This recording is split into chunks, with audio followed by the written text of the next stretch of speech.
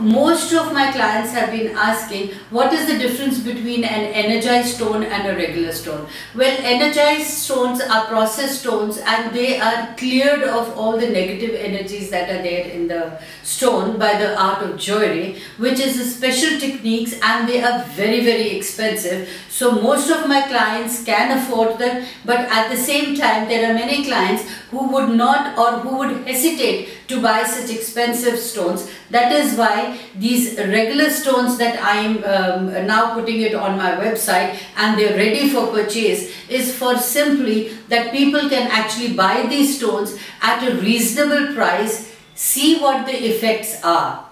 But definitely you cannot put them at par with the energized stones that I do. But I would say the second option can also be the best option.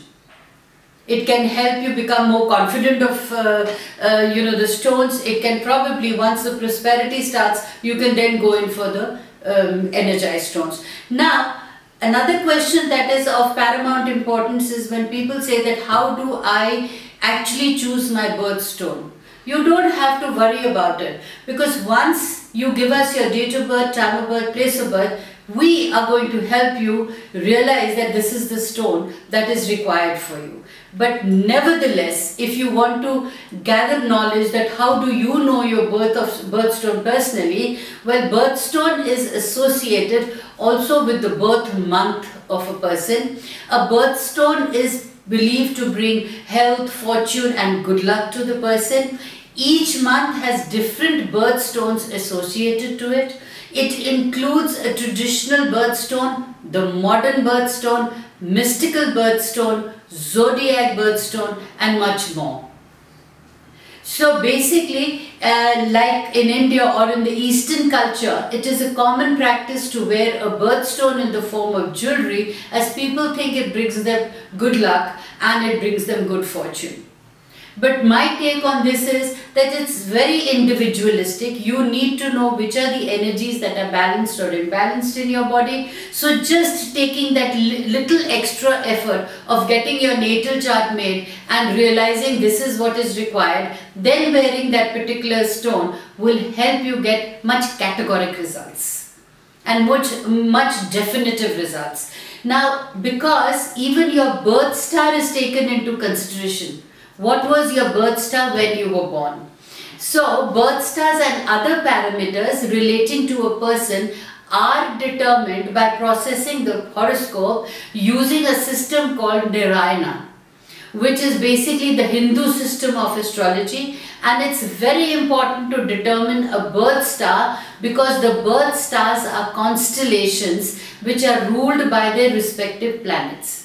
Now there's a constellation ruled by a prospective planet. As such, the gemstones recommended for each planet becomes the birthstone for the respective birth star, for the respective constellation. So I will just read out briefly in general the birth stars like Ashwini, then Makha and Mula is a cat's eye. Then we have Bharani, Purva Falguni, Purva Ashada, diamond. Kritika, Uttar Falguni, Uttara Ashada is ruby. Then we have Rohini, Hasta, Sharvana, pearl. Then we have Mrigasira, Chitra, Dhanishta, coral. Then we have Ardra, Swati, Sathabhisha, Gomed, that is the Hessanite. Then we have Punarvasu, Vishakha, Purva Bhatpadra, which is a yellow sapphire. Then we have Pushyami, Anuradha, Uttara Bhatparda, which has a blue sapphire. Then we have Aslisha, Jeshta and Revati, which is a green tourmaline, a peridot, green jade or an emerald. It is always advisable to use your gemstone after a thorough analysis of your horoscope from an astrologer who is also very proficient in gemology. He will prescribe the appropriate gemstone and other important factors related to a gemstone. So to know more about us, probably you could check our website www.dollymangat.com.